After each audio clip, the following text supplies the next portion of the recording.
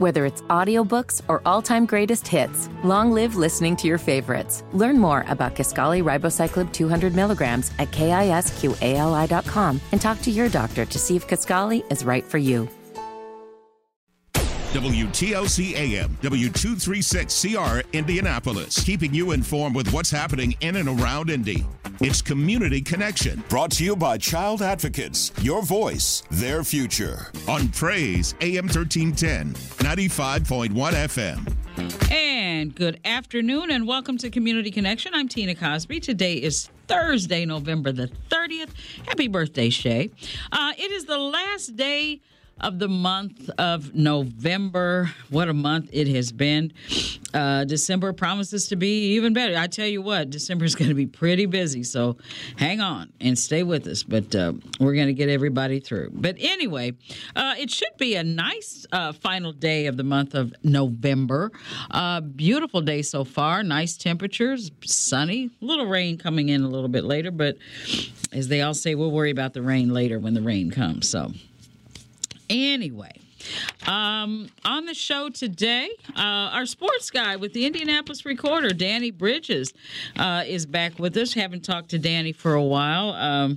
Thanksgiving and holidays and vacations and time off and things of that nature. But anyway, Danny's going to be back with us, and he will have a ton of developments to share. So we're looking forward to catching up with Danny. That's going to be in our second hour.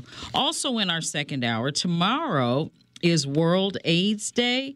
And one local organization you're quite familiar with is going to make it a red carpet event. And it sounds absolutely fabulous, as well as being, just certainly very helpful in the community. That's also going to be in our second hour. So Danny Bridges and World AIDS Day. I will say the organization is making it a red carpet event. Oh, yeah. Highbrow red carpet event. And again, we'll have more on that, plus Danny, both of those in our second hour. A little later this hour, we're going to be speaking with an Indianapolis native. He's originally from here. He lives in the state of Florida right now. But he has a story to tell about growing up in Indianapolis and things of that nature that go well beyond the borders of the Circle City, if you will. The book is out. It's been published, and we're going to hear more from him about the book, hear more about the book. I will tell you, I read the book, and wow, that's what I can say is wow. So anyway, he's going to be with us, and that's going to be coming up at the bottom of this hour. Right now, 317-239-1310, 317-239-1310. The lines are open for whatever you may want to catch up on. I will tell you, we talked about this a little bit earlier. We have been working really hard on our Inspire You, our virtual self-help and inspiring event that we do once a year, every year. I love Inspire You. And every year that we do it, when we facilitate the videos that go on, on the website for the presentation, you just learn so much. You just really learn so much. And was able to do one today, got another one tomorrow, and then the full presentation is going to be ready for the web pretty soon. I think it's December. Let me get the exact date. I don't want to get the wrong date. But again, like I was saying, once it's up and ready to go, we will let you know. But we have been working really, really hard on Inspire You, and we know that it's quite popular because a lot of people go to our website and take advantage of what's available with Inspire You. A couple of updates. Today is Thursday? So day after tomorrow, Saturday, December the 2nd, want to make sure that we invite everyone out to join us this Saturday for the Eskenazi Health Insurance Fair, the Eskenazi Health Insurance Fair. Now, open enrollment for healthcare coverage through the Federal Marketplace runs from now until Monday, January 15th. So open enrollment, it's open marketplace, and a whole lot of other things. Open Medicare, all kinds of stuff. And anyway, to help the community prepare for open enrollment, Eskenazi Health is going to host the insurance fair from 10 a.m. until 2 p.m. From 10 a.m. until 2 p.m. It is free. It is open to the public. And what I love about this particular event and other events like that, I don't know if you've ever experienced the frustration of trying to get through to talk to a human being with anything, be it a cable. I just had a situation last week. I was just ready to pull my hair out because I couldn't get to anybody. They kept circling back that you had to go through their AI and you had to go through their computer and you had to go through they forced you to go to the web and try to resolve it that way. And then if you didn't resolve it, then they would let you speak with a human. Well, this particular event is all humans. There's no, call here, go there, not call, but there's no go to this website. Please let us know after. There's no artificial intelligence. This is real human beings. And they're going to be there to help you and to assist you. Their Eskenazi Health Financial Eligibility Services are going to be available to help with all things Marketplace and Medicaid as well, including eligibility. If you're in a redetermination phase, they're going to help you with that. Again, it starts at 10 and concludes at 2 p.m. We're going to be there. It's going to be held at the Eskenazi Health downtown main campus at 720 Eskenazi Avenue. Parking is free in the public parking garage right there at the Eskenazi Hospital. You can access the event also if you come via the bus or public transportation. If you go to the Indigo Route 10, if you use Indigo Route 10, you can come in through the 10th Street. Anyway, number of services available, counseling, redeterminations, and more. Flu and COVID-19 vaccines are also going to be available, as well as fun activities for the entire family, free drinks and snacks, things for the kids. Again, yours truly and some of my colleagues from Radio 1, we're all going to be on site providing music, conducting interviews, and maybe even doing some prize distribution. So that is coming up this Saturday starting at 10 a.m. And I'll remind you again before we have to go. Right now, lines are open for whatever you may want to talk about. 317-239-1310. 317-239-1310. Paula, how are you? Tina, I'm doing fantastic. How are you today? Well, I guess I'll have to say fantastic. I tell you what, there's never been a better. Today is just a gorgeous day, especially after all of what we've been. The weather, just the winter weather, kind of hit us real hard, real soon. Yeah. So you're gonna go hit some golf balls later, then? Paula, you're telling them. You know what? If I can, I will. If I can. But here's the thing. It's a little bit harder for me to do right after work because it gets so dark. It gets dark so soon. Yeah. And the golf courses, they're kind of sunrise, sundown courses, so they wouldn't be open. But if I can get out in time and beat the dusk, if you will, beat the darkness, I surely. Have you been out? No, not yet. I just got out today, but I wanted to call because I heard you talking about Inspire You, and I never have heard that. This is the first time I heard it. But I called to inspire you and let you know that you're doing a fantastic job. I really love this show when it comes on and everyone that comes on that is part of the radio station. Information, it has to get out there. Number two, we don't do enough Inspire You and affirmations. And so I want to encourage you to keep up the good work. Thank you for all you do on Radio 1. Well, thank you, Paula. I sure appreciate it. And I thank the folks here at Radio 1 because they make it happen. They allow me to sit here and make it happen. But, Inspire You, it's our online inspirational series that we have. And there's just so much there from self-care to medical vaccines. I mean, I think I've done vaccines. I did that today. We did tomorrow we're going to be doing things that that you can do to improve on your health right now. I think Monday, I'm trying to remember what we did Monday, but it's all there, and it's all online for everybody to see and take care of and enjoy in the comfort of your own home and things of that nature. It's on the web, on your website. On the website, yeah, on all of our websites across our, especially AM and FM, WTLC AM and FM. Well, Paula, you know what? When you talk, you make me get that itch to get out there. When you say that, I just have to. Well, I just have to get out there. You mentioned about health. You mentioned about health, and when I turned 65, I said, "Hey, I'm gonna have to start eating better, cut back on some of this starch and stuff." And I'm almost at my high school weight, just doing that and eating half the size of the plate. So that's my tip for today for people that want to do better as far as health and all. Eat half of what's on the plate. Let me ask you. Can I ask you real quick? I know you got to go, but how was that for you when you did that? Like when you committed to say, "Okay, I'm going to eat half." Was that a difficult transition? No, it wasn't. COVID really helped me a lot. COVID? 3 years of being inside of the house. See, people ate more. I quit eating fried chicken and French fries and fried fish during COVID and started eating healthier. Wow. I didn't go home and eat that fast food and all that stuff. I started taking care of my health better. Wow. I take no medicine. I'm on no medicine. None? At 70. That's beautiful. That is, and you feel good. You feel good. I feel fantastic. Yes. Yeah. Well, that's important. You know what? Gas is $2.97 at 96 and Keystone. 96th and Keystone, 297. Now, usually it's the opposite. It's usually cheaper the further south you go, like down around Harding and 465.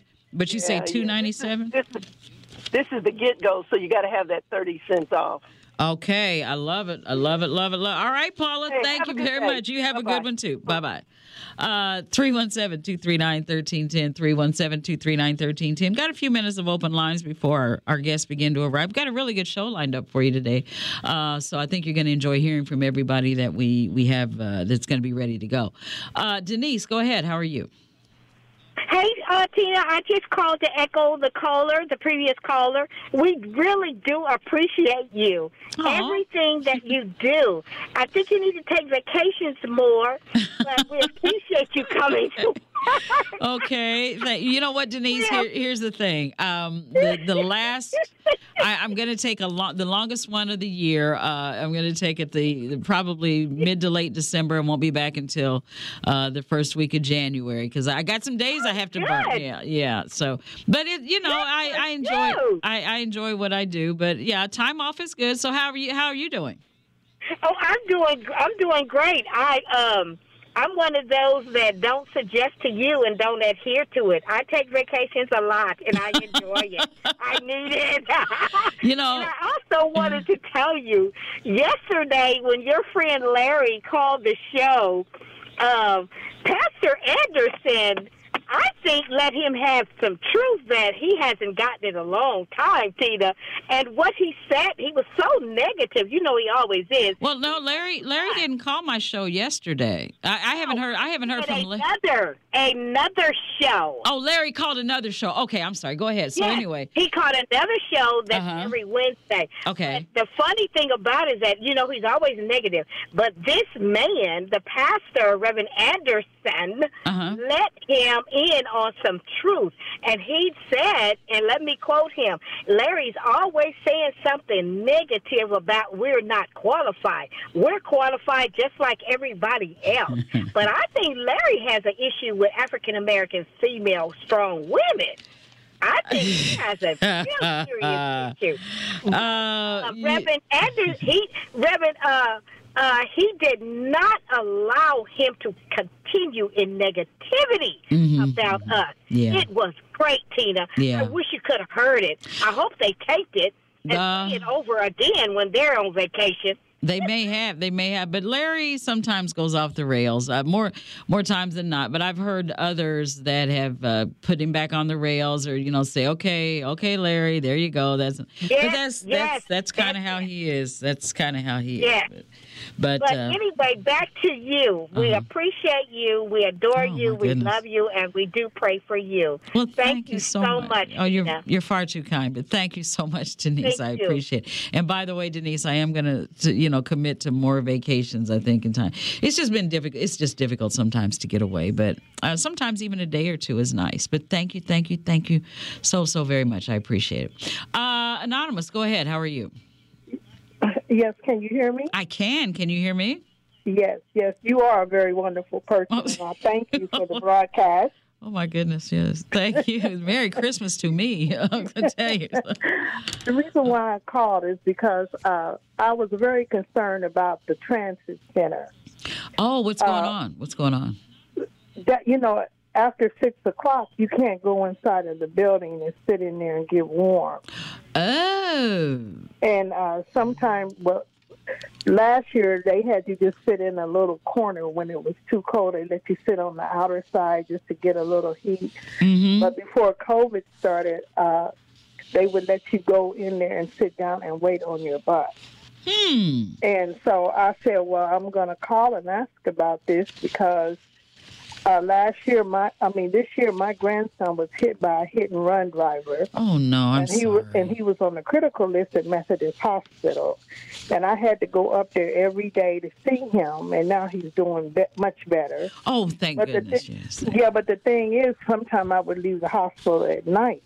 Right. And then, when we get up here to the transit center, some of the transit workers, they were very nice. They let you sit in this little, outward side before you go inside of the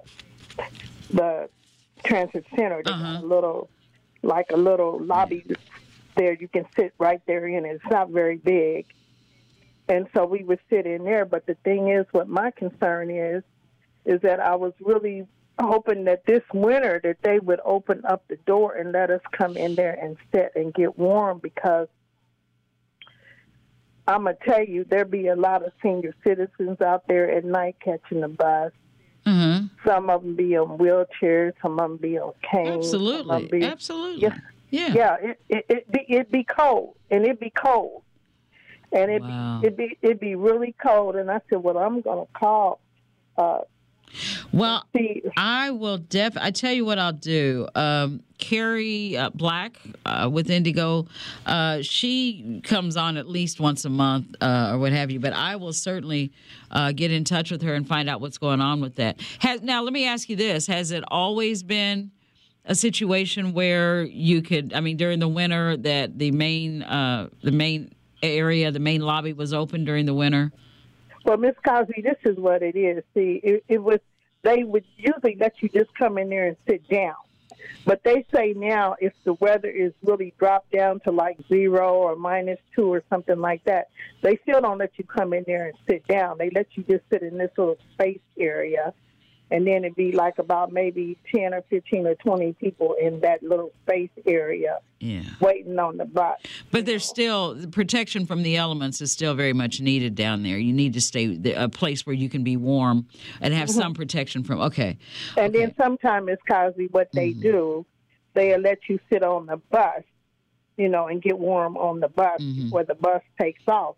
But what really got me, Ms. Cosby, is that we used to be able to go in there and just sit down and wait for our bus, because the last bus stopped running at 12. Mm-hmm. Yeah. And I said, well, I'm going to call Miss Cosby and tell her. I said, because my grandson was on the critical list, and I had to go every single day till he got off. How's he doing now? Oh, he's doing much better. He got hit by a car up there on 45th and Shadeland. Oh my goodness. February 23rd of this year. Oh my goodness. And now he's in Danville, Indiana, in a rehab center. He's only 23 years old. Oh. His name is Emmanuel. And so I was going back and forth up here, to see him at Methodist, and it'd be so cold at night, Miss Cosby, and it'd be other senior citizens. We have to sit on that bench and stuff, and for some reason, they just wouldn't let us come in there and sit down. Yeah. Now, they do leave it open till like around 6 o'clock in the evening. I think people can go in there to around 6 o'clock. Mm-hmm. But see, the last bus runs, Miss Cosby, at 12. Yeah. You know. Okay. So, all righty. Well, I will certainly get on this with Carrie and at least get an explanation to find out if this is a temporary thing or is this, because we certainly need to find out what the policy is, especially with. And they don't have to really worry about the people with the COVID because just like you said, they give them the free COVID shot. Mm-hmm. And some people come in there wearing their masks. Mm-hmm. So it shouldn't be a problem for us senior citizens to be able to sit in there, till our bus comes. Absolutely. I will certainly inquire and get back with, let everybody know what I find out. Well, thank you, Ms. Cosby. All righty. Thank you, ma'am. All right. You be careful out there. Okay. Appreciate it. C, go ahead. You have questions regarding Newfields? How are you? Yes. Hi to everybody listening. This just happened. That at that Newfields, they have released Dr. Colette Pierce Burnett from that position there. Well, they didn't release her. She resigned. Well, she resigned, and I was wondering who is following up behind that to find out exactly what happened. Well, the thing of it is, that's a good, because I was just reading about 10, 15 minutes ago this article from the Star, and this is a little bit of a, kind of a surprise, but, there was she resigned, and then there was, the uproar. There was Robert Shigog wrote a really nice article in the Recorder. A lot of people have been asking questions. There was a protest over at Newfields last weekend, I do believe. But here, this article in the Star that hit today says the abrupt CEO exit surprised Newfields staff and arts leaders who now are reevaluating their funding. And it says almost 3 weeks after the sudden departure of Newfield's CEO, community members and even staff continue to question what happened and how to move forward.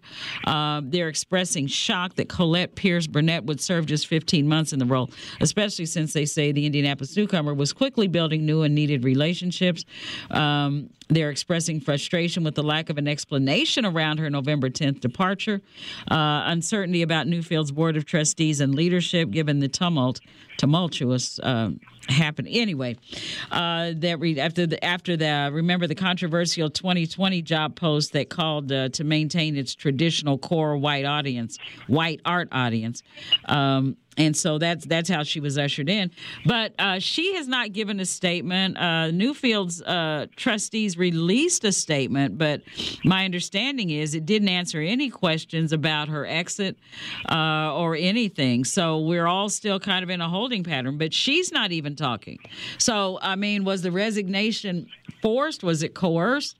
Was there a... we don't know. I guess we just have to keep asking and keep trying to dig down and find out what's happening. But it's certainly not a good look for Newfields, especially after that traditional core white art audience job posting debacle that they had and everything else since. It's just not good. Oh, well, thank you for letting me know, because I just wondered, was somebody following up on that? Oh, yeah, it's been followed up on quite a bit, but it's just, with, any kind of insight into why it seems to be hitting a brick wall. There has been a statement released by Newfields, but it does not address why she exited. And she has not been responding to inquiries as well up to this point. It's not to say that she won't, but, so there it is, yeah. All right, C.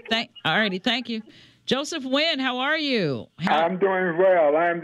Nice to hear your voice, and congratulations on the outstanding job that you are doing. Oh, well, thank you. How are you enjoying retirement, Joe? Well, it's semi-retirement because I'm still on the Parks Board, and I'm still actively involved in some national organizations. I knew you wouldn't sit down. That grind of going in every day, I really appreciate not doing that anymore. Yeah. Yeah. But I just wanted to call and number one, like I said, congratulate you.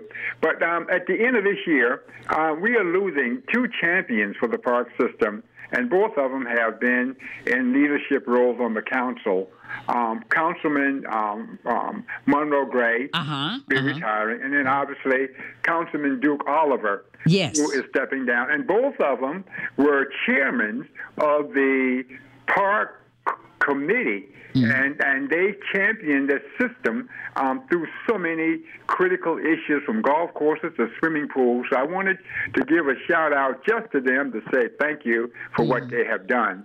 And you just missed Duke Oliver. He was on the show yesterday. He was with us yesterday because we were talking. I think it was yesterday. Yeah, yesterday we were talking about the groundbreaking of the Riverside Park Adventure Center that's going up. That's due to be open by the end of next year. And he's very much still involved with the Indy Parks and City Parks. But just missed him. But we're going to be talking to him again before. I want to talk to him and Councilor Gray before the end of the year to thank them on the air as well. Yeah, and I just want to encourage the community to please take advantage of the park system. I mean, the new $25 million facility is going into Douglas Park, and like you said, the groundbreaking at the Riverside Adventure Park. And so I just wanted to call in and congratulate you, but publicly let Duke and Monroe know that the time I was there, I had total support in trying to make this park system a great system, and all I wanted to do, call in and say congratulations and thank those two. Well, thank you for all you did, because you were absolutely a wonderful leader for Indy Parks, and they're certainly better as a result of you having been there. There's no doubt about that, Joe. Okay, thank you very much. All righty, thank you. Anonymous, go ahead. How are you? Hello, Tina. Thanks for your service. I enjoy listening to you every day. I try to listen to you every day. You're very kind. Thank you. How can I help you? I'm calling because to ask you, could you try getting someone in from AT&T phone? AT&T? Our mobile home phones. They keep going up on their bill each month. I know. Plus, they have went up now to $11.99 per month to have the long distance calls. Now, wait a minute. Long distance. $11.99. If you make any calls, you got to pay for those calls too. So wait a minute. You're talking about AT&T Mobile? Is that what you're talking about? Your house phone, yes. Your house phone. Home phone. Oh, they still charge for long distance? Yeah, they charge for their service for you to have the call. It's $11.99 now. They started this month. Plus, if you make calls, you got to pay how many minutes you talk. You got to pay for those minutes also. So that's ridiculous. Are you talking about a landline? The landline, yes. Okay, a landline. And you're saying that they're charging you $11.99 a month for long-distance services? It's a long-distance service.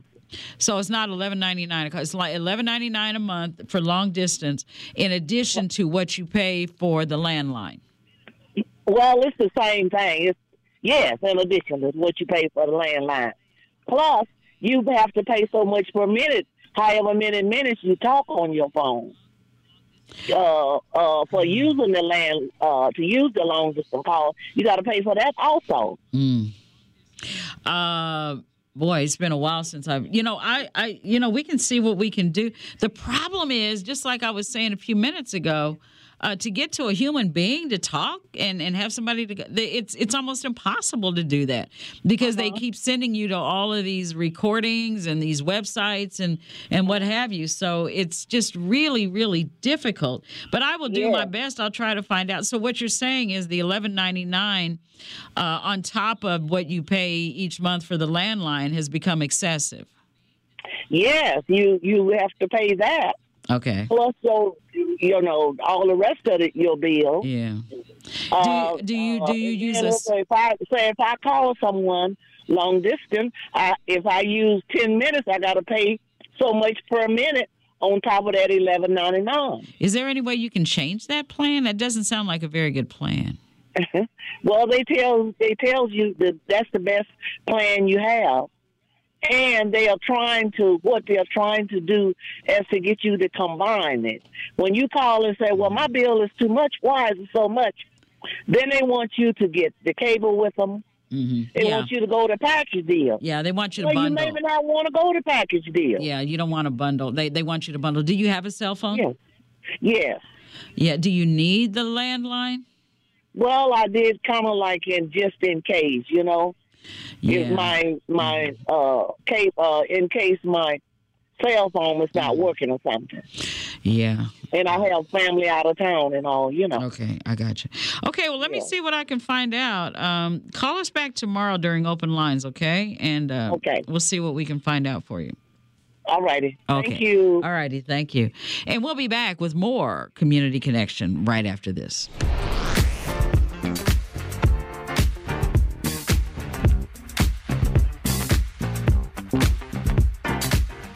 Let's get back to the conversation. It's Community Connection with Tina Cosby on Praise AM 1310, 95.1 FM, Indy's inspiration station.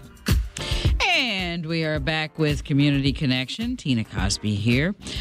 It has often been said that falling down is part of life. Getting back up is part of living. Our first guest is a man from right here in the city of Indianapolis who not only knows it well, he's written a recently released book about it called So What? Keep Going, a story of resilience. His name is Robert Lowe. He goes by Rob. Rob, welcome to Community Connection. Thank you for being with us today. How are you? I'm doing great. Thank you for having me on the show. Thank you for being here. So, I read the book. And wow, there's a whole lot in there. So I guess you're now a resident of the state of Florida, right? Yes, I am. Yeah. Okay. Yeah. So, well, tell us a little bit about yourself, and then we'll get into the book and things of that nature. You are originally from Indianapolis, so you know the city well.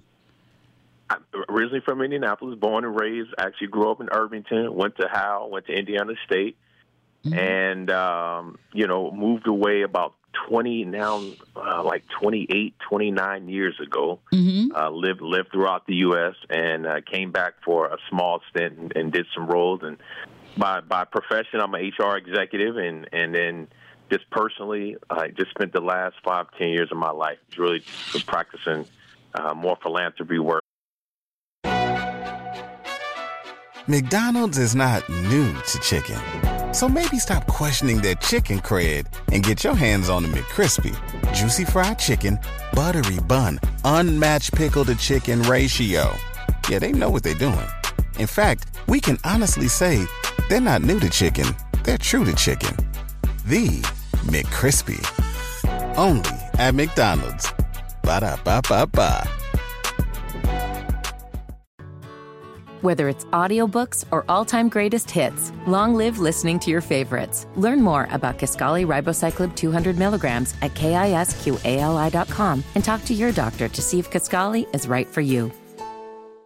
And really just trying to make a difference in the lives of other people.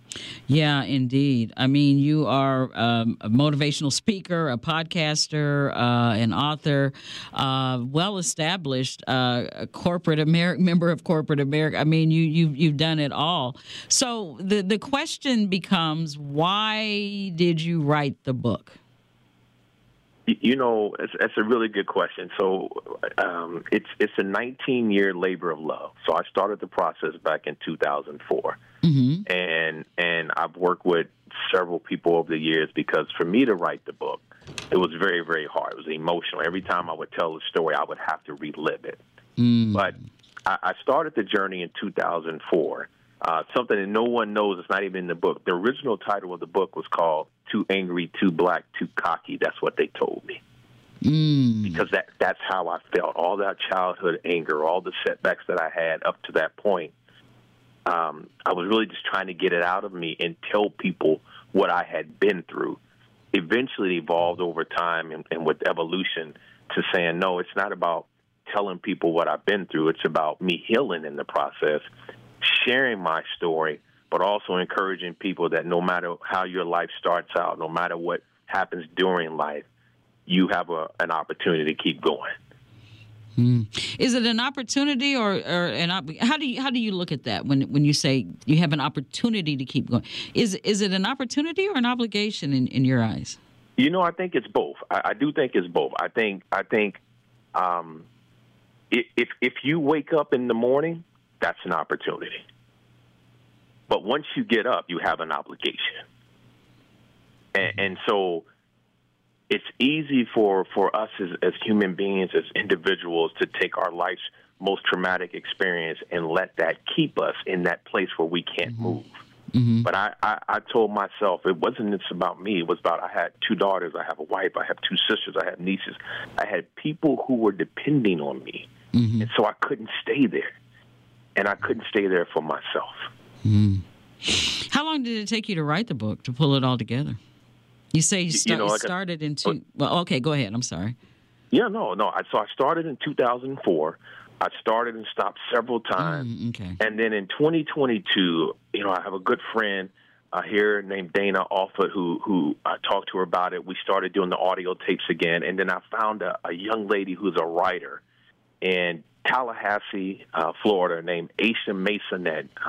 Wonderful young lady, talented writer. And I found her and I said, look, I'm trying to finish this book. I have 150 pages of manuscripts. I have 16 audio files, but it's not coming together. And here's what she told me. She says, we're going to finish this book for you. And this young lady is so magnificent, Tina. She quit her job because a writer is what she really wanted to be. Wow. And she said, we're going to spend the next 2 months and we're going to go tell this story. And so she took everything that I had before. We worked every day. We had interview sessions, and we cranked it out in about 2.5 months. But that was given the fact that we had a lot of stuff already that I had generated over the years. Yeah. Had you not written the book, where do you think you would be emotionally and otherwise? How because it seems like this has been coming and coming. Because, you've heard the old saying, everybody's got a book in them, right? Yeah. And it seems like you stayed with it because there was an absolute necessity to do this, right? For me, there's about 20, 30 stories are not in the book that are just as impactful as the ones that are in the book. But for me, writing this book was about I needed to leave something for my daughters. I didn't write the book to be a bestseller. I literally wrote it so my daughters would know that no matter what happened, my dad went through that. And I told my wife in the process of writing the book, I gave her the number to the young lady who's helping me. I gave her the number to the publisher. I gave her the number to Dana office, so Danola Barton, who's the Burton, publisher. yeah, Danola. Yeah, Danola Burton's the publisher. And so I had this cast of all black females who helped me build this project. And I gave her all of those numbers, and I said, if something happens to me before I finish this book, make sure you guys get it done. Like, that's how much it meant to me. My success as an HR executive was great, made money, but there was this thing in me like that's the thing I need to finish in life. That's my crown moment, is to tell that story, because there was some kid, black, white, male or female, who started out from some of the most traumatic experiences, and they're wondering, can I get through this? Will my life ever turn around? And that's who I wrote it for.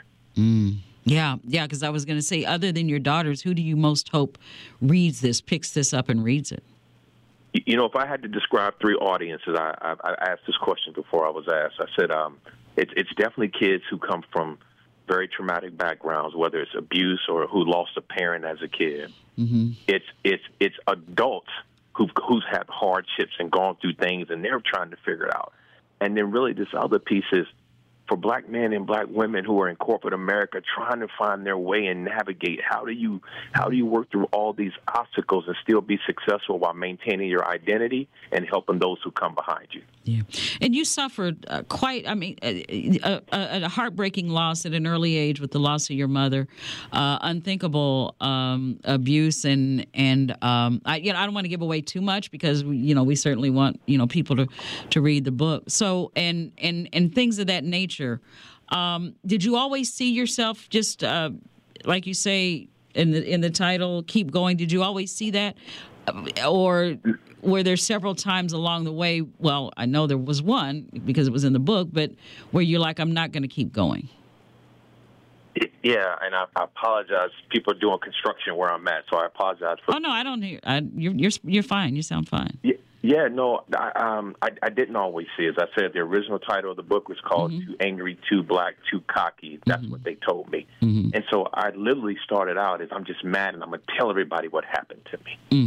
I'm putting everyone on notice. I see. But at that point, that wasn't to help people. It was more to tell my story. In time, it evolved and said, I got to tell the story because I got to go help someone else who's going through something and they need something to give them hope. Yeah. So when during your HR executive career, also in the book, you ran across again a couple of unthinkable situations with what you called in the book Karens. Yeah.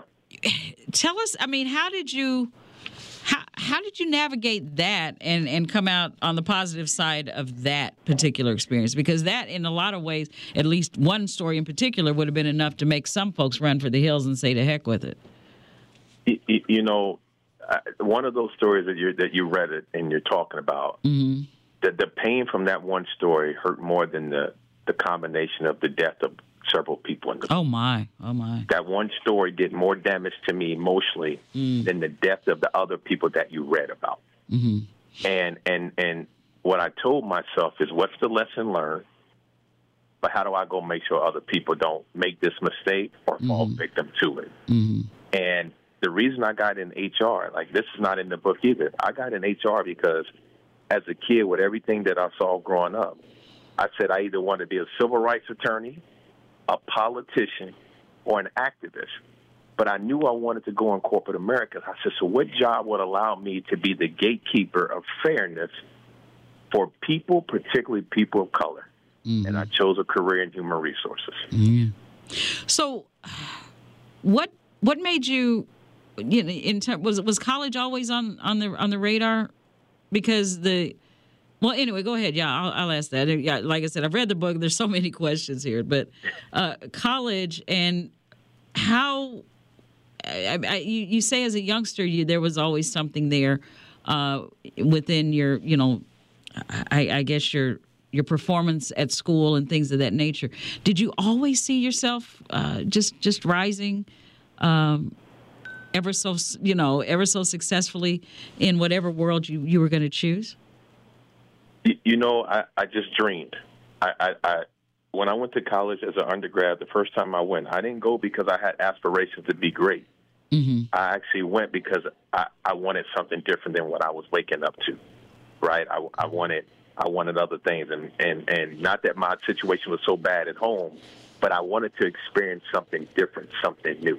And so I think maybe my junior year in college, the light bulb went off and said, this is your ticket. If you can get through this, there's not much you can't do. You may have to work harder than someone else, but you're not dumb. You're that smart kid that tested out when you were younger and when these high aptitude classes. I just lost sight of that because that was about my insecurity, not about my capability. Yeah. Boy, we can all get lost there, can't we? Absolutely. I'm here to tell you. So when you're, you've taken everything that you've been through, and again, the name of the book is "So What? Keep Going: A Story of Resilience," and it's by Rob L. Lowe. Rob is an Indianapolis native. He is an author, an HR executive, a very well-established HR executive, motivational speaker, podcaster, and as we said, an Indianapolis native. And there's a whole lot more to that because right here in the book, you just list a few. Board of Trustees for Indiana State University, a board member for the Goodwill of Central Florida, a board member for the Mustard Seed of Central Florida, past, board member for Employers Association Forum, past chair, board member for South Florida Manufacturing Association, past, and board member for the United Way of DeSoto County, past. And again, that's just a handful. Did anyone ever say you're an overachiever? Did anyone ever accuse you of that? Because how you can, these are just amazing. Everything that you have done and are doing and continuing to do in your life, a lot of people couldn't do that in 5 lifetimes. So how do you account for everything that you're able to accomplish? One is it's the idea of waking up every day knowing I wanted more. And realizing at an early age I was dealt an unfair hand. and that the only way I was going to change is I was going to have to work on me and put in some work. Mm-hmm. And then there were people along the way, like Miss Charlene Bowles, who I talk about in the story, Mike and Tim, who gave me a job at 12. There were people along the way who grabbed me by the hand, and they saw what I didn't see. Mm-hmm. They saw it. And as I wrote this book, you know, I hadn't talked to Tim in 40 years. Oh, wow. 40. Matter of fact, I hadn't talked to him in 39 years. I tracked him down.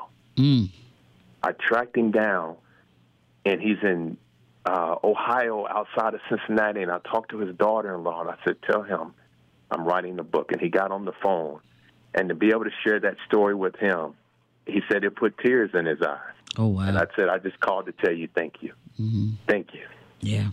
What do you think was the key for you being able to make it out, so to speak, and become successful, and others who were left behind? What do you think the key was for you?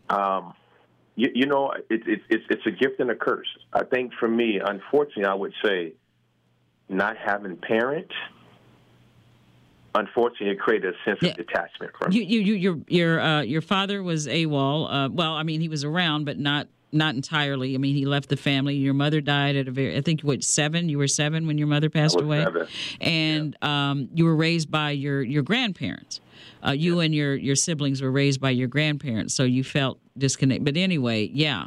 And then, you know, there's extended family, and there's, you know, kids that you hung out with in the neighborhood and things of that nature. But you made it. You made it.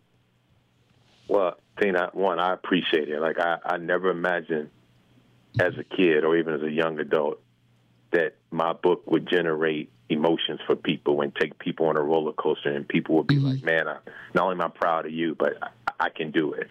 Wow. And I say that the key is just knowing there was more out there. I always believe this. You know, we talk about it in the book with my older sister who had a learning disability. Mm-hmm. I worked hard because I wanted to change her outcome. Like, what she didn't have, I realized God gave me a gift early, and I didn't want to waste it. Mm-hmm. Mm-hmm.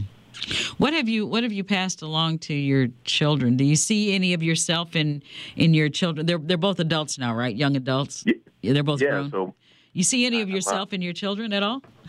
Oh, absolutely. You know, really? Good and bad. So okay. Good and bad. My oldest daughter is at grad school at the University of Alabama, and she is my mini me, but she also gets my worry and my stress. And you know, we take the world on and we try to solve everyone's problems. But she also is the person that sees the big picture. My second daughter is at grad school at the University of Syracuse, and she has my compassion.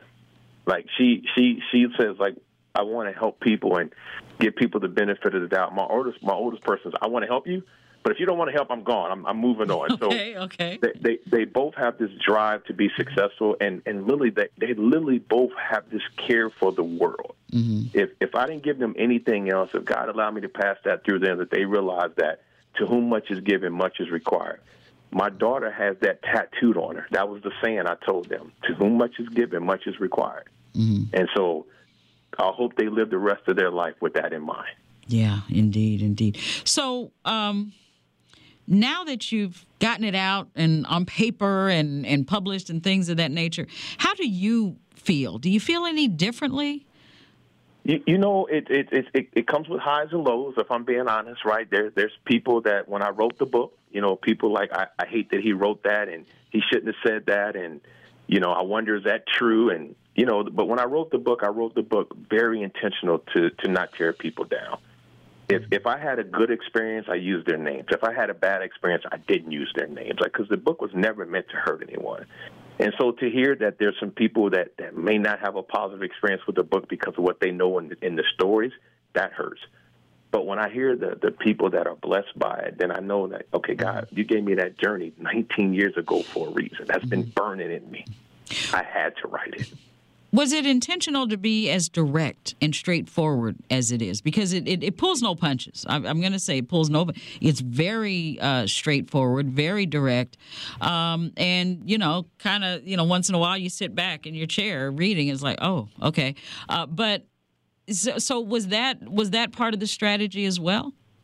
Yeah, the original version was much softer, but okay. I was like, but that's not me. That's not me. Like I'm not afraid to walk in the room and deal with the elephant in the room. Mm-hmm. And the original version was all these harsh stories, and I said, but my whole life wasn't harsh. So I got to tell some funny things. I got to tell things that paint the picture that I'm human. Like I didn't want to write a memoir from the HR executive, mm-hmm. right? Because it's easy to do that, and like he's so intelligent, he's insightful. But I needed to take the readers that I'm also Junie.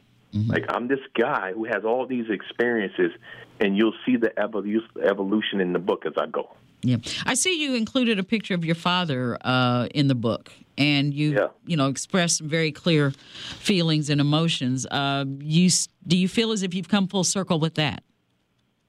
It's crazy. When he passed away in 2010, and they called and asked me to help pay for the memorial service. Mm-hmm. Originally, I didn't want to. But I knew the Bible says, honor thy mother and thy father, right? Mm-hmm. And so we didn't have a great relationship. Mm-hmm. But I wouldn't be here if it wasn't for him. Mm-hmm. And, 19 years of trying to finish this book, it took for me to come back to Indianapolis for 2 years to finish it. I left here thinking I would never, ever come back other to visit. Mm-hmm. But I realized I had to come back here in order to finish the story. So how do you feel about that? I said before, how do you feel about Indianapolis? Now, I'll ask you that. But before, when I was saying it's a story about, kind of a coming of age in the city of Indianapolis, but it's more, it goes beyond the boundaries of Marion County and Indianapolis. It's universal in so many ways. Yeah. The story is a very universal one. So how do you feel now? I know that you said in the book, I never want to go. You said it more times than one that ever Indianapolis had such pain for you and things of that nature. What are your thoughts and feelings about the city now? So I guess as life has shown me, it wasn't Indianapolis that brought me pain. It was the individuals and the experience. Ah, yeah. So before I put everybody in the same bucket. Mm-hmm. But I've had some experiences in the last 5 years that people that will be lifelong, mm-hmm. Friends or acquaintances for me that have poured into me that mm-hmm. allow me to be here with you. And so there's pain, but at least I have some joy. At least you have some joy. So What? Keep Going, A Story of Resilience by Rob L. Lowe is available in stores now on Amazon, of course, and other outlets. So are you on the book tour now? Believe it or not, I'm glad you asked that question. I'm mm-hmm. doing my first book signing. I have two while I'm here. So I'm the keynote speaker tomorrow at the Men in Black 2 Gala, sponsored by She Event Indy and Katina Williams. And then Sunday at Javito's Lounge downtown from 12 to 3 doing brunch. I'm doing a formal book signing. Congratulations. This is fantastic. So, wow. So What? Keep Going, A Story of Resilience by Rob L. Lowe. I have to ask you, is there a follow-up to this? Is there another book in the works? You always have to ask. So, all right. So listen, there's two books. I'll give you one. I can't give you the other. If I see you in person, I'll tell you the other. Okay. People said I should write the other 23, 30 stories. I was like, no, people got enough of that. But I think the next story is called The Price of Being Black and Outspoken in Your Career. Uh-huh. Because I got to give a voice to people. McDonald's is not new to chicken. So maybe stop questioning their chicken cred and get your hands on the McCrispy.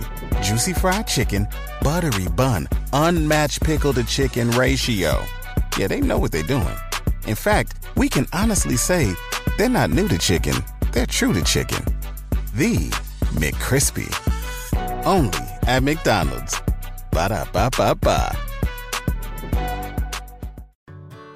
Whether it's audiobooks or all-time greatest hits, long live listening to your favorites. Learn more about Kisqali Ribociclib 200 milligrams at KISQALI.com and talk to your doctor to see if Kisqali is right for you.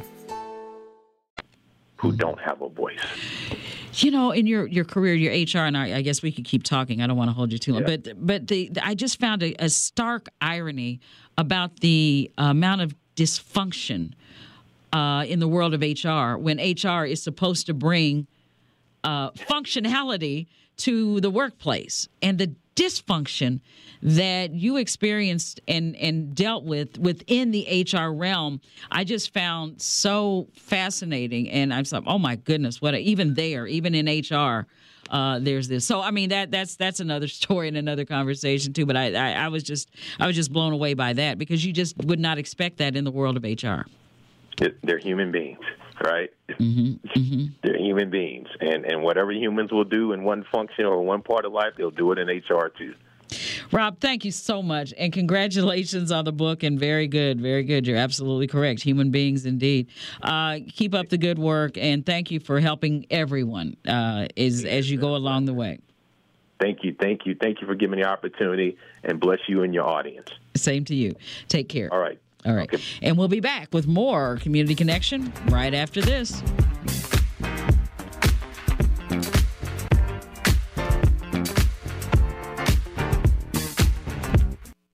WTLC AM, W236CR, Indianapolis, keeping you informed with what's happening in and around Indy. It's Community Connection, brought to you by Child Advocates, your voice, their future. On Praise, AM 1310, 95.1 FM. And we're back with Community Connection again. Very good conversation with former Indianapolis native and now motivational speaker. He does it all, Rob Lowe, and wow, he's got his book, and it is called, again, So What? Keep Going, A Story of Resilience, and it's available on Amazon, Barnes & Noble, and some other places online. So great conversation, and good luck to him in his career. Right now, tomorrow, December 1st, is World AIDS Day. It's a time that is set aside every year when people around the world raise awareness about HIV and AIDS while honoring those and the lives of those who are affected and have been impacted by the virus. World AIDS Day helps educate everyone about the prevention, treatment, transmission, and more of HIV and AIDS. The Indianapolis Urban League has celebrated World AIDS Day for more than 20 years and will continue the observance tomorrow with a red carpet style all-star event and award ceremony again tomorrow night at Martin University. Here now to tell us more are George Wooden. He's the Indianapolis Urban League Support Specialist for Special Population Support Program. And George, we're going to start with you while the rest of the gang gets in here. How are you? I'm great. How are you today, Tina? I'm doing well, doing well. So this event tomorrow sounds like woo la la. All-star red carpet, paparazzi, celebrities, and awards. It sounds fantastic. We plan on having a great time, and it will be fantastic. Everyone is invited. It's a free event. Free? Yes. Absolutely free. Okay. We're going to recognize people who have worked in this field sometimes for years, and a newcomer even, who are kind of taking names and doing the job. You know what I'm saying? When it comes down to it, lots of hard work trying to end the HIV epidemic. Yeah. And some of the people who are actually being awarded have been in the field for years. Yeah. But we also want to, like I said, kind of uplift our newcomers as well. So we have one of those every year. Cocktails, mocktails, past hors d'oeuvres. We're going to have a documentary tomorrow called Bad Blood, a cautionary tale. Wow. So, I mean, what made you decide to do it up so big this year? I mean, this is it's gotten bigger every year. Yes, it has. We actually had it here at the Urban League last year. We kind of outgrew the facility. So we ended up having it at the Getatorium. It's going to be a great time. We'll have plenty of room. There'll be artwork from local artists, and also lots of information. People really think they know stuff and kind of operating out of misinformation or old information sometimes. And we want people to know the updated information about what's going on in our community. It changes. It really does change in any especially the stigmas. We want to get rid of those for sure. But there's just so much valuable, good information that comes out each and every day. But we have with us now, George, we have with us Michael Butler. Michael, hi, how are you? You're the Ryan White Health Coordinator at the Marion County Public Health Department. How are you doing? Good afternoon. I'm doing very well, thank you. Good to have you with us. Welcome to the show. And back with us on the show is Tony Gillespie. He's the Vice President of Public Policy and Engagement at the Indiana Minority Health Coalition, but also a 2023 Indianapolis Urban League Legacy Award recipient. You are going to be honored tomorrow, Tony, during this Red Carpet All-Star celebration. Congratulations. Thank you, Tina. Good to hear your voice. It's good to hear yours as well. So Tony, George said that this is in part, a recognition for those who have been out there laboring over the years, and you and Michael certainly have done just that. How has I'll start with Michael. In your estimation, how has the landscape changed? I'll just say maybe even within the last 10 years or so. Well, to be honest, the landscape really hasn't changed that much. Our minority populations continue to be disproportionately impacted by HIV, and we're with women, we're seeing the numbers remain pretty much constant. So all of this is telling us that these individuals are not hearing the messages or are not taking them to heart and not looking out for ways to prevent acquiring HIV or how to prevent transmitting it to their partners. Yeah. And so, Tony, in terms of medical breakthroughs, if you will, and treatment breakthroughs, that has improved over the last 10 years, has it not? Oh, absolutely. That's improved tremendously. There actually are now medications available for a person living with HIV so that they remain undetectable, and at that point they can't transmit. Medications that you really only have to take once a month now. Before it was multiple pills daily, and then after some years they moved to one pill a day. And so now it's a one shot per month. So great medical advances. Mm-hmm. And Michael was absolutely correct in that the landscape, not a whole lot of changes just in terms of the infection rates. And I think, and either Michael or George can correct me, I think the United States, we still see in the area 40,000 new cases a year. I think there are efforts being made to reduce that, but it's been pretty stagnant. I think from a community perspective, some of the changes have been I think they're putting more of the power at the local community level, just in terms of engaging stakeholders and having conversations about what will work and what won't work. When I came into the HIV, circle, I'll call it, I came in part of a federally mandated HIV community planning group that the health department or entities that receive federal dollars had to convene this community planning group comprised of stakeholders. So it was community members, people affected, people living with HIV, health department staff, and we worked not always harmoniously, but we worked. We worked constantly at addressing HIV and how to enhance it, how to get more people tested, and those who are positive to get them in treatment, and prevention and secondary prevention to ensure that if you're HIV negative, you remain that way. It's not an easy disease to catch. It's not airborne. There are very specific things that have to take place. So the education has always been, if you're negative, how do you stay negative? If you're positive, how do we get you in treatment and care so we reduce the instances where you can transmit? And in terms of education, where are we there? It's still very much needed, and I think, as Michael pointed out, there are still some messages that are not reaching the intended audiences. And, we can never educate enough. We can never communicate what the stigma is and what the pitfalls are, and we can never communicate or over-communicate. We can never talk about prevention enough. And, HIV is the one disease that has been around 100 years, and it's still, if you say it to someone, they may recall a relative or a friend that passed away over the years. They may say, "Oh, at once I thought I had HIV, but I was tested. It was false positive." There are a lot of narratives, but HIV is the one chronic health condition that's been around forever, and more people have someone in their family or their close circle that has been impacted or affected by it. So when you say 100 years, Tony, that's news to a lot of people listening. Because it's not really 100 years. I'm just old, and I say. Okay. You say 100 years. I was going to say 100 years. I didn't know.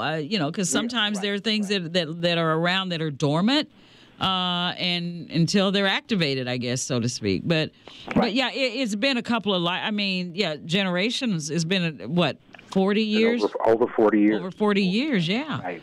So 4 decades, 40 years. Over 40 years. So, when I started this work, I still had hair. So this has been that's why they're honoring you, Tony. That's why they're giving you the big award. Right. But I'm so honored to be part of this. The Urban League has done tremendous work at the community level in addressing HIV/AIDS. Their work with individuals who have a record, their expungement program, they do great community work. I remember when Mike Epps was here, was that last year? And it was the Urban League building that you had to go through for your COVID screening and to be tested. The Urban League means many things to many people, and I'm honored to be part of this effort. Yeah.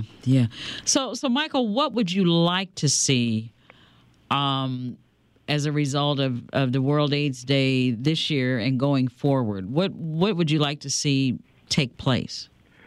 In that beautiful, perfect world, I would like to see everyone get tested at least once in their lifetime, if not annually. Talk to your personal physician about HIV and about getting tested, or go to one of the publicly funded testing sites and get an HIV test. That way you know your status. Mm-hmm. And if you're living with HIV, get on medication, stay on medication, because you can reduce your viral load, you can live a long, healthy life and die of old age when you're 99 years old. You can prevent transmitting the virus to your partners, and you can just be a healthier, better informed person. Are there any situations, Michael, where testing for HIV is automatic or mandatory or what have you, other than the blood centers? Tina, I am just a little rusty on this, but I believe for pregnant women, they have them opt out of HIV testing. They do what now? Meaning that HIV testing is one of a series of tests that they'll do with a pregnant woman, but she can say, no, I don't want an HIV test. Otherwise, it'll happen. Mm-hmm. That's about the only situation that I'm aware of. Other than the blood centers? Yes. Yeah. Oh, because I just thought, I don't know. For pregnant women, anyone else. The rules have changed over the years. I'm sorry? The rules have changed over the years, because I know that the correctional facilities, some of them they used to have it mandatory on the way in. I heard just recently that they have changed that. They change like the wind sometimes. So yes, that is great but nobody can make you take a test. It was one of the big part of this conversation. You have to want to take that test. You have to sign off to take that test. Sometimes. So not even in the correctional facilities anymore? I was just out at IYC the other day, and I was told that they don't make them anymore. The IDLC does not make them anymore. Wow. So that was new to me, and I go every month. Wow. Yeah, pretty much the standard is informed consent, meaning that you're educated about what HIV is and why you're taking the test, and you have to give signed written consent to take the test. Yeah. Wow. What about stigma. How are we there? Because the Ryan White, of course, at some point created. He was a symbol of the hysteria and the stigma associated with HIV/AIDS. So where are we from the days of Ryan White as far as the stigma? Has it been reduced at all? We've definitely seen some reduction since the days of Ryan White, but there is still a fair amount of stigma out there in the community and in some pockets of the community. There are some populations here that won't say HIV, and if they know someone who has HIV, they won't talk about that.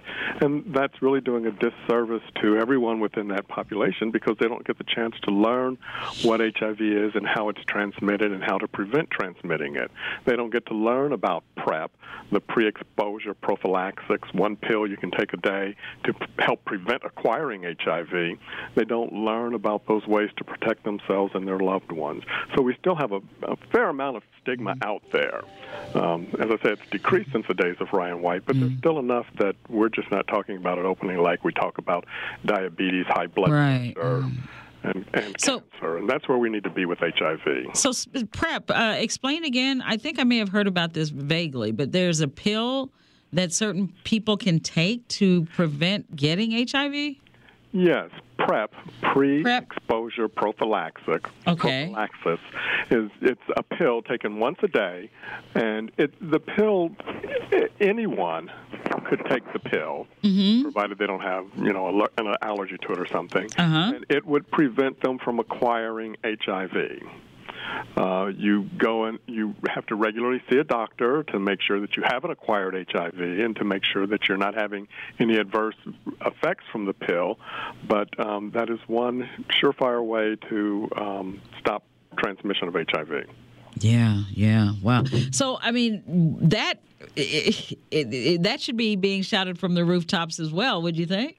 Yes, it should be, and we're trying to get it shouted there. It's just a little difficult because in some cases there are difficulties in getting the pill paid for.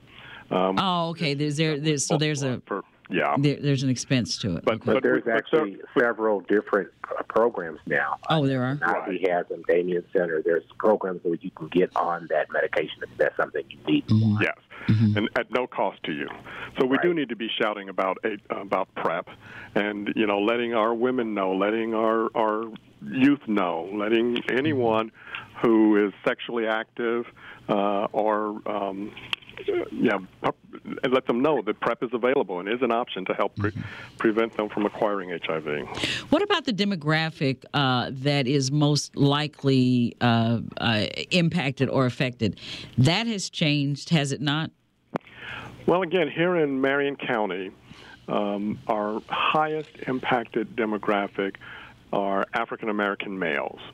Where we've seen the change is that it's now our younger African American males, younger than age 34, and actually between that 19 to 24 age group that are at highest risk for acquiring HIV.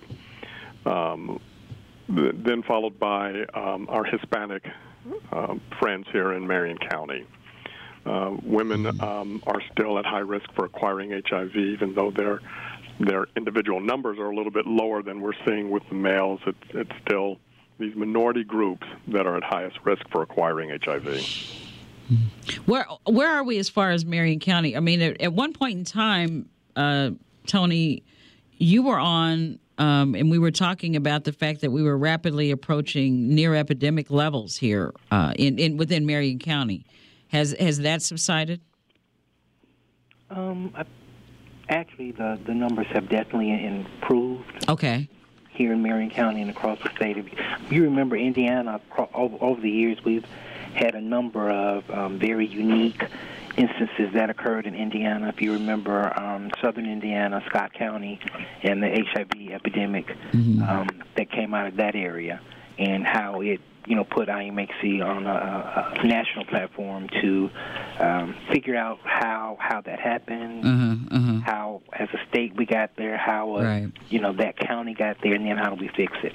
I think a lot of learning was borrowed from that and applied around the state. But just from a consumer perspective, and working with Michael and the State Department of Health, and Marion County has an incredible team in terms of Dr. Kane and her national platform, and just being proactive on a number of things. That for me, that's the big distinction coming from the northern part of the state, Gary specifically, with a much smaller health department, responsible for a huge service area. Marion County is a strong health department, strong leadership, and has responded appropriately. From a statewide perspective, there's still, I think, so many things left to be done. To my knowledge, there's never been an aggressive campaign to educate black women around HIV. Transmission, how to stay negative, a lot of curiosity and looky-loo about down low and how people are having sex. Let's talk about how we prevent this disease that's still very real, still prevalent. People are still becoming impacted. And while treatment is more readily available, it still is a disease that has no cure. So there's still a lot of work for us to do, I think, in terms of those messages about how to be safe and stay safe. Yeah, indeed. We can't leave out the message about not sharing needles. There's a whole list of things that make it so important for us to know the educational part has to be there. Yeah, absolutely. And the politics of it, especially with the needle sharing program, that got pretty ugly for a while during a period. And it shouldn't have been. And I really hate when politics gets in the middle of healthcare. And healthcare decisions, just like with HIV/AIDS and the needle sharing program, just like with COVID-19 and the mask. I mean, it's so frustrating and disappointing. And we need to figure out ways to get past that. But you're right, the educational piece is so crucial, so very crucial. And I think over the years, regardless of where you come from in the state, regardless of what racial and ethnic group or LGBT group or straight, gay, whatever, the thing that has been at the forefront, I think, of anybody who's worked in HIV, any sort of service provider, is the education. And that just cannot be, that can't be, it can't be diminished. We have to remain active there. And over the years, HIV has become, a part of, like George made the references, substance abuse, the needle sharing. HIV is mainstream, and we still often struggle with where and how we can talk about it. Yeah, absolutely. Certainly, that struggle is real. Not to, and I don't say that jokingly. But Michael, as the Ryan White Health Coordinator for the Marion County Public Health Department, do you ever have on occasion to meet or work with Jeannie White, Ryan's mother? I have not really had an opportunity to work with her. I met her once many years ago in a position I had at the state health department, but I've not met her or seen her in the last 10, 15 years. Yeah, well, she when we talk about education, she was so, and still is, very, very much committed to the education. That's one of the things. She's devoted her life to that since the passing of her son. Even when he was alive, she devoted so much of her life to the educational component of all of this. And I think to this day, she still does. I think she still does. She's in town quite a bit, and of course, the Children's Museum of Indianapolis has that wonderful exhibit, the Ryan White area, and I know Jeannie usually comes to town and comes around through here around this time. So, didn't know if you'd ever had the opportunity to meet her. That's all.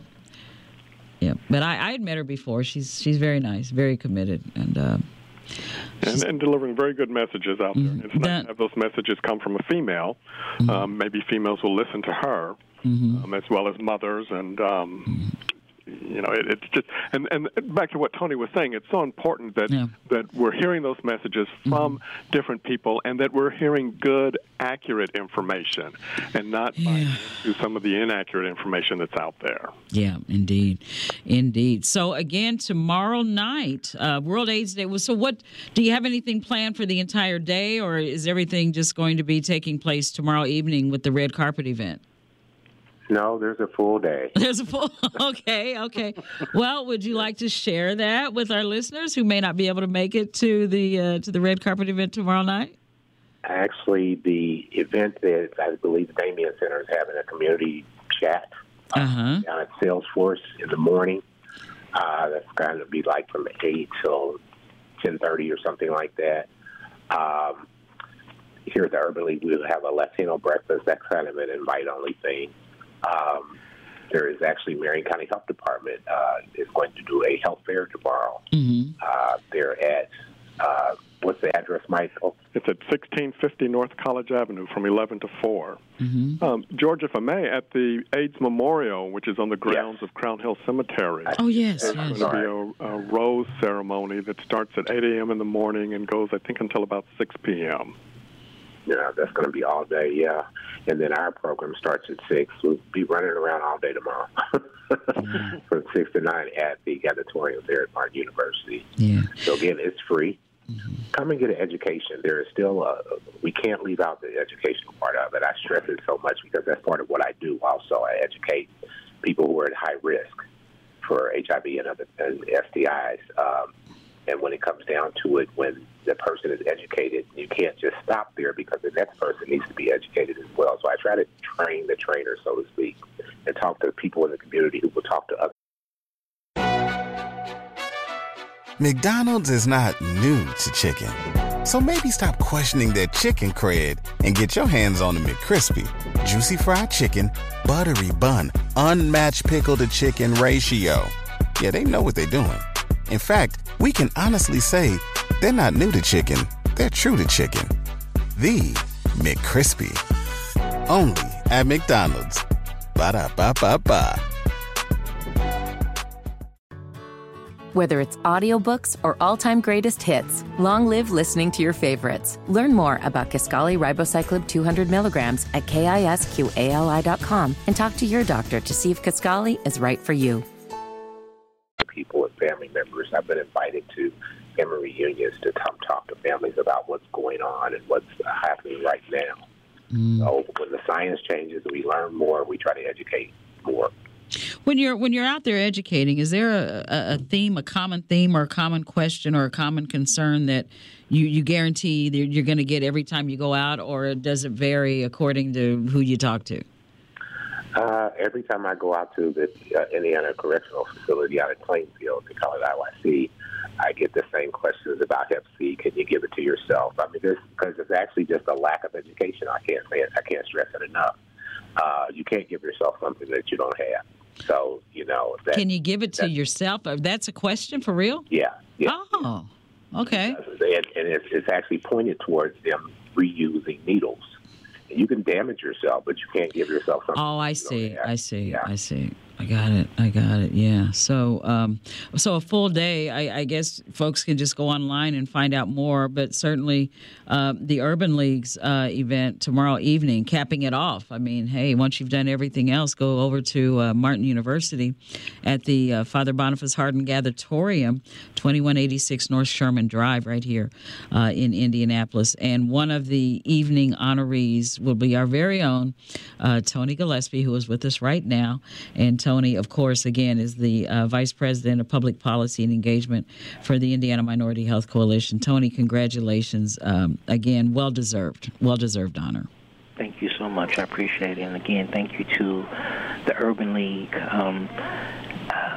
Not all of our urban leagues and NAACPs and other organizations, like-minded organizations around the state, still, after 40-plus years, not everybody is comfortable talking about HIV/AIDS. Not everybody is comfortable and open to the idea of publicly addressing this. But I envy George because the education piece, when I did do the community education, never dull moment. So it's really great to be able to hear what the challenges are and what the stories are and what people are the questions still being asked, and not a whole lot of that has changed. Yeah.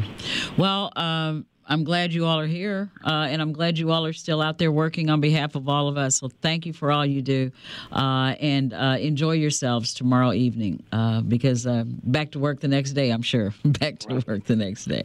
Tina, thank you for all that you do. Thank you for being a voice in the community, bringing information. Thank you. Thank you. Thank you all so very much. George, Michael, Tony, have a wonderful evening. We'll talk with you soon. Well.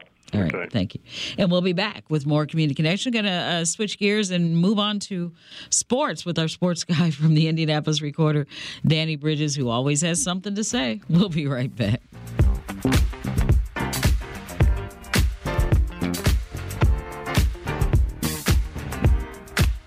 Let's get back to the conversation. It's Community Connection with Tina Cosby on Praise AM 1310, 95.1 FM, Indy's Inspiration Station. And we are back with Community Connection, and back with us after a nice little break here. Danny Bridges with the Indianapolis Recorder. How are you, Danny?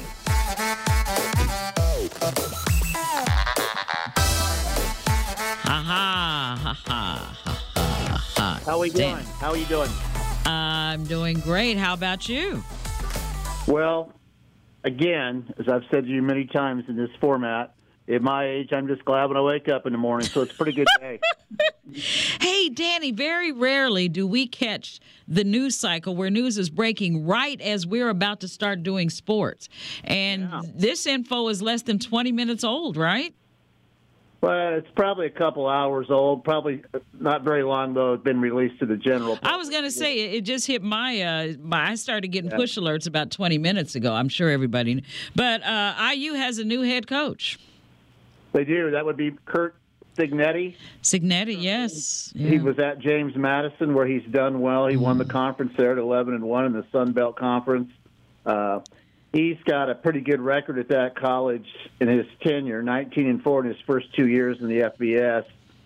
Guys paid his dues as an assistant at Temple, Pittsburgh, North Carolina State, and the key one, University of Alabama. So, Nick Saban.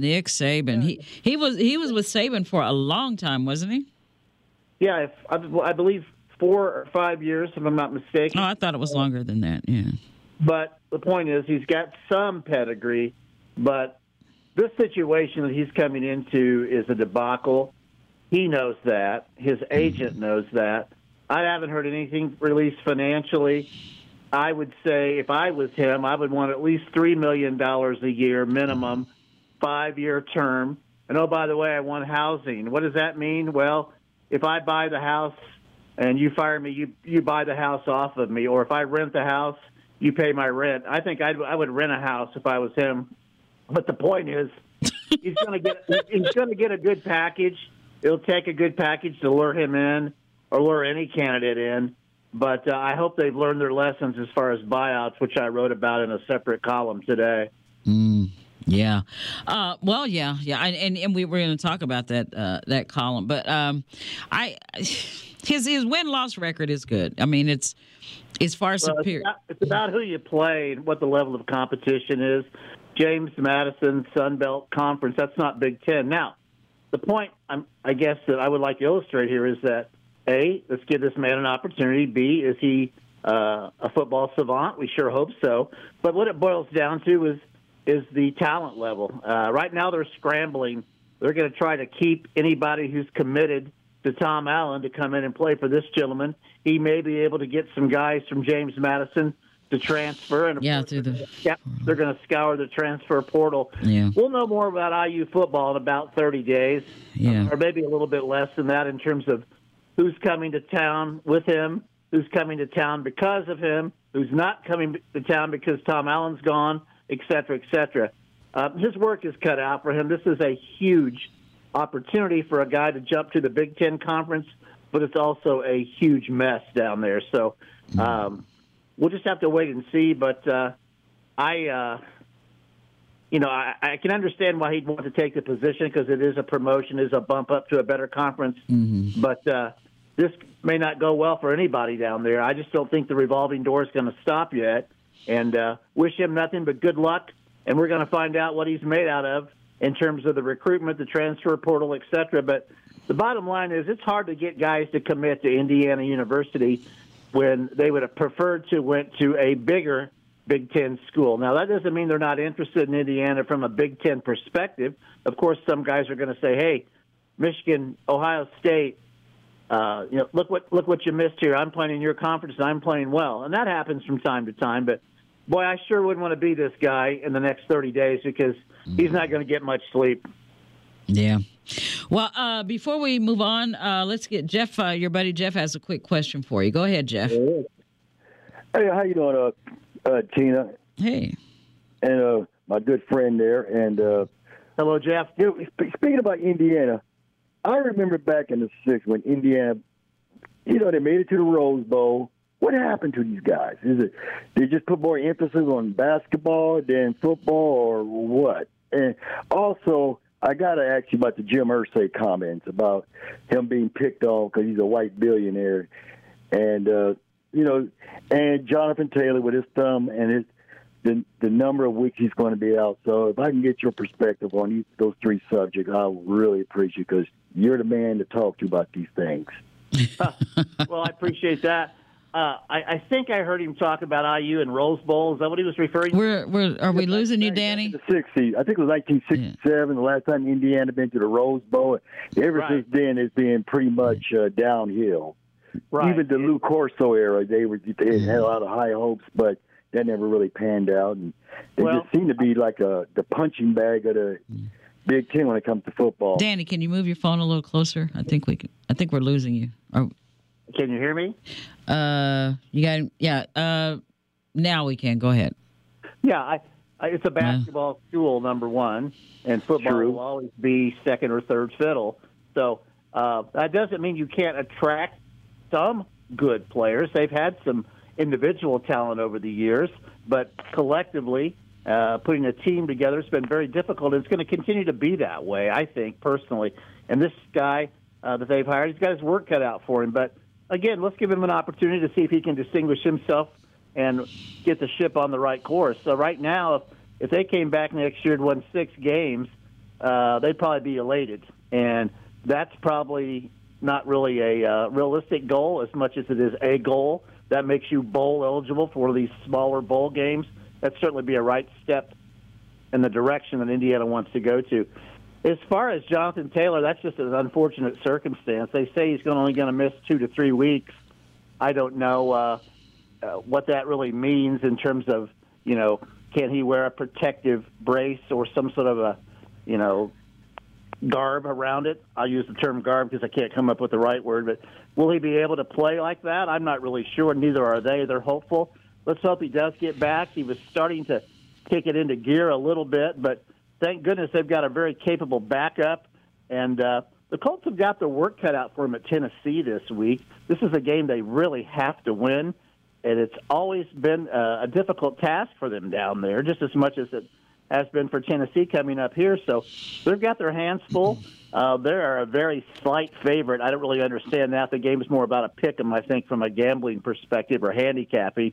But it'll be interesting to watch. Their secondary is going to be tested. I'm just going to leave it at that. Yeah. But the last comment regarding Jim Irsay, that was a really, really stupid thing for a guy to say. That's the best way to paraphrase it. I do believe those at ESPN who claim to be journalists who really aren't. They're reporters or they're television personalities, and there's a big difference. Gina can tell you that. I think they made some inappropriate comments as well, and you can say, hey, they were really responding to him. Fair enough. Jim Irsay's documented to have had some problems with addiction. He's addressed those. He's developed a system to try to help other people as well. He is a benevolent man, but he also is a troubled man. And he made a huge mistake from a public relations standpoint, from a personal standpoint, saying something as stupid as, hey, I'm looked at differently, or they're prejudiced against me because I'm a white billionaire. I'm jealous of the fact he's a billionaire, but I would never hold that against him in terms of being, prejudiced against him. So, to your point, a very, very ugly and very unfortunate statement. If I'm him, I'd probably go down in a rabbit hole for 30 days and don't say anything, but that's not his style. So it's probably not over, but then again, I sure hope that it is. Do you think it is a systemic problem? Because recently there's been some about the whole diversity thing in the NFL. There's some things said that the owner of the Buffalo Bills made some comments, and we know Jerry Jones has a history of, how should I say it? I mean, there's no question there's been inappropriate behavior in the ownership ranks of the NFL as far as diversity is concerned, but that's not limited to the NFL or professional sports. Our society as a whole is like that. I really can't comment much beyond that other than saying it's disappointing when people make statements about others as it pertains to a race, creed, ethnic background, however you want to term it, religious background. I hope to have lived long enough to where I would have seen a society that accepted everybody for who they are, regardless of who they may be in terms of their belief system and their race and what have you. But it's a disappointing circumstance with Irsay in that comment. Again, if I was him, I'd go in a rabbit hole. I wouldn't talk for 30 days, but that is not his style. No, he'll be talking again. No, that's not his He'll be talking again. But he's entitled to his opinion, as unfortunate as that may be. Well, I think that, and thanks, Jeff. I appreciate it. But I think that's pretty much what I had been saying. Jeff had asked that question, and it's a good one. But I think overall, it just wasn't a good comment to make, whether you feel that way or not, whether it may be, because, hey, let's face it, some folks, when they see people have money, they say, hey, let's get all we can get, or let's do this, or let's do that because they're this and that. I mean, it just happens. But I would never voice that. I would never voice that. I will add to that. I don't believe the Carmel police knew who in the heck they were pulling over that night until he got out of the car. Yeah. I also believe that in his case, just coming off of hip surgery, that could be a reason why he couldn't pass the field sobriety. But he did have slurred speech. He did have prescription drugs that were not written to him in his possession. And thank goodness he had a wonderful attorney representing him, the best criminal defense attorney in the state of Indiana and beyond, in Jim Boyles. Yeah, Jim Boyles, yeah. Mm-hmm. Yeah, he's the best. Mm-hmm. The bottom line is it was an unfortunate incident, and it probably had been somewhat laid to rest before answering that question to Andrea Kramer in that fashion. So hopefully he'll learn something from it. Hopefully we'll all learn a little bit from it. As obscure and as ridiculous as that statement was, maybe we can look at that and understand that we've got a long way to go in terms of how we treat each other and how we view each other. Yeah, that's true. That is true. So your article, kind of circling back, you more or less alluded to IU's, Indiana University's use of their funding when it comes to their football program. Another good article. Yeah, very good. Very insightful. Well, I appreciate that. I do believe it's been borderline financial malfeasance down there in terms of how they've handled these buyouts. But that's all superseded. From why were those contracts drafted that way? What compelled them to pay two coaches without any type of real track record in Division I, respectively, football and basketball, those types of funds? I never understood it then, but. They felt they had to make a move with Tom Allen. They owed him $20 million. He agreed to two payments of $7.75 million, so they got some of that money back. I'm not sure why he left that money on the table. I really have no idea. He was entitled to it. Maybe he felt that was something he could give back to the university for the opportunity. I have no idea. I was flabbergasted, though, when he didn't take the whole 20. Yeah. Archie Miller got $10 million to waltz away. Those were bad hires, and they were also bad contracts. And there's two separate things there. If a coach doesn't work out and he doesn't do a good job, you say, oh, that was a bad hire. But there's a difference in a bad hire being trumped by a bad contract. And that's where they've had difficulty.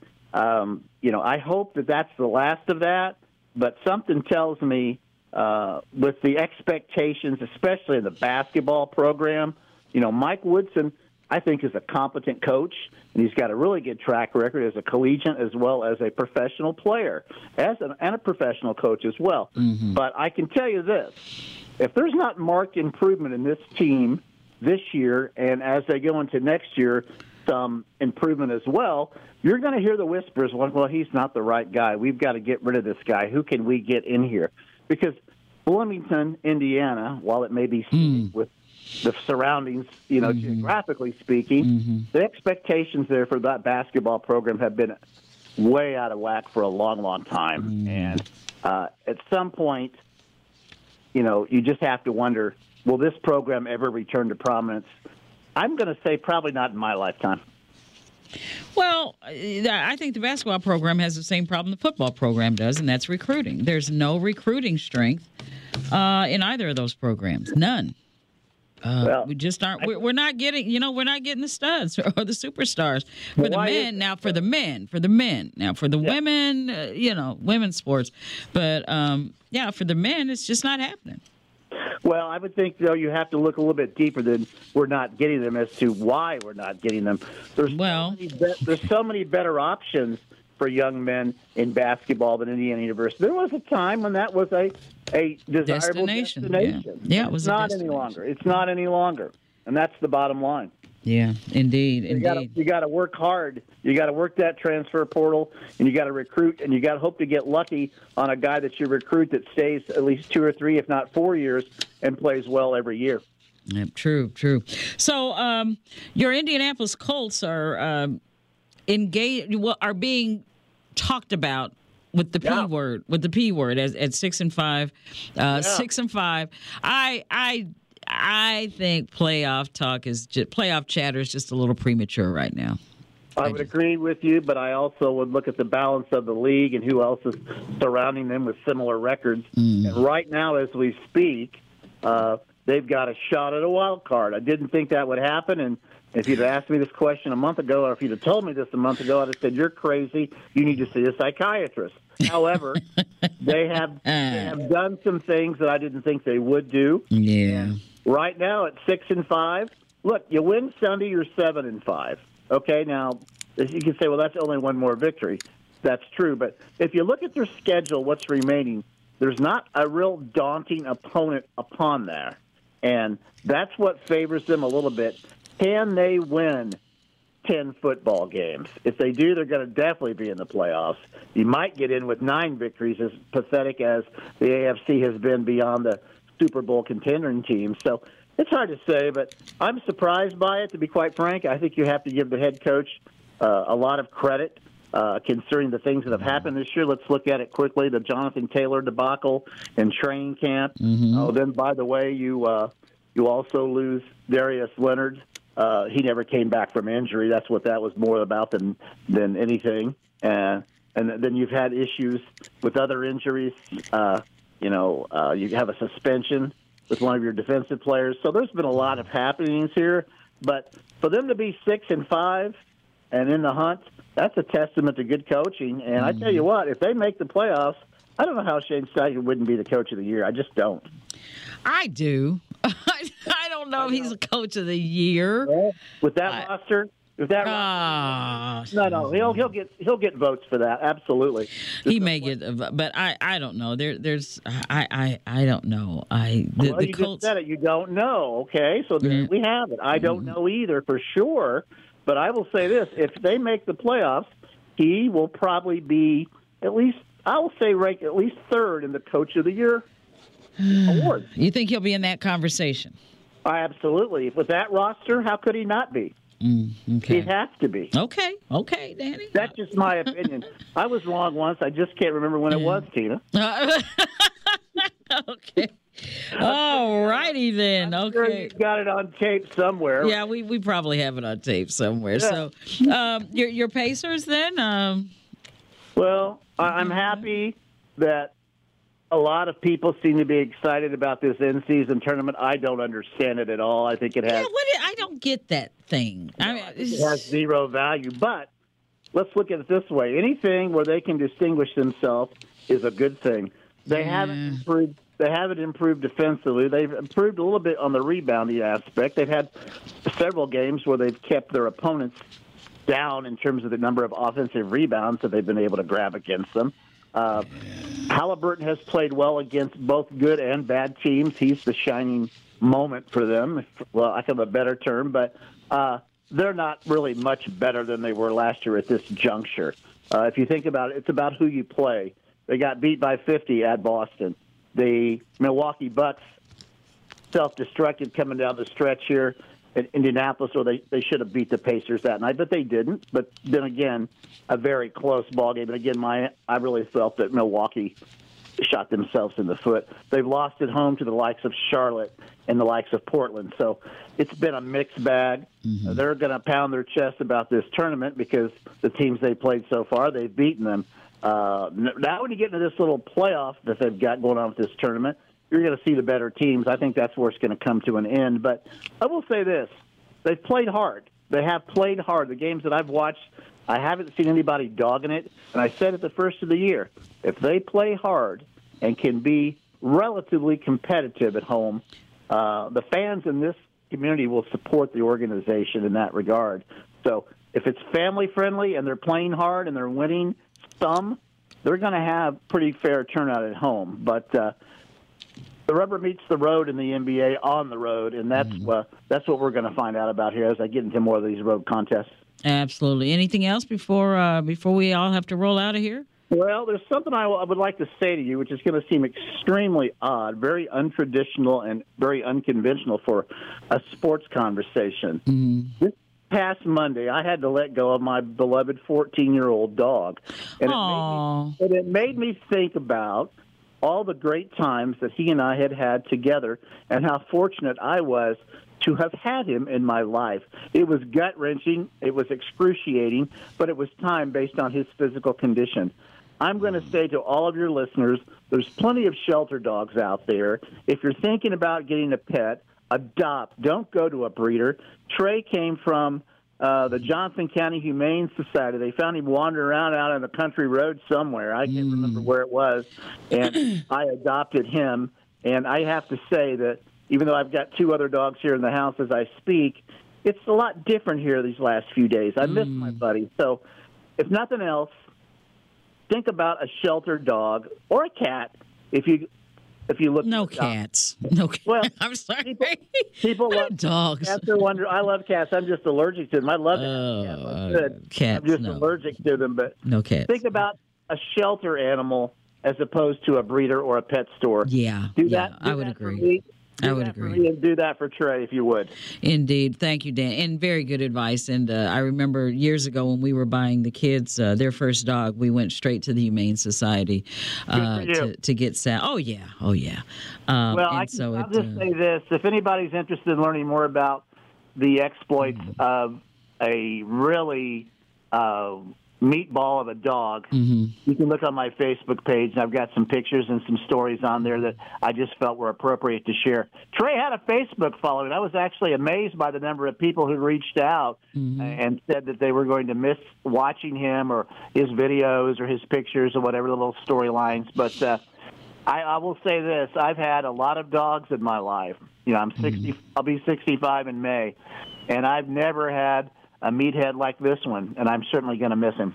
Well, my deepest condolences to you. Thank you. On the loss of Trey, seriously, because they become members of our family. So thank you for sharing that. Thank you for sharing that. And thank you for that reminder, Danny, about supporting our local humane societies. Really appreciate it. Absolutely. All right, we'll talk with you again. Huh? I said absolutely, and I appreciate the opportunity to share a little bit about Trey with you. Thanks for giving me a little leeway there. Oh, no problem. Rest well, Trey. Indeed. Thank you, Danny. And that's all the time we'll talk to you again next time because that's all the time we have for right now for Community Connection. We're always praise AM 1310 and 95.1 FM Indy's Inspiration. Don't forget about our website, praiseindy.com. Willie Moore Jr. on the radio is up next. Thank you, as always, for listening. We'll talk again tomorrow. Open lines and weekend review. As always, be safe and be well. I'm Tina Cosby, and this is Community Connection.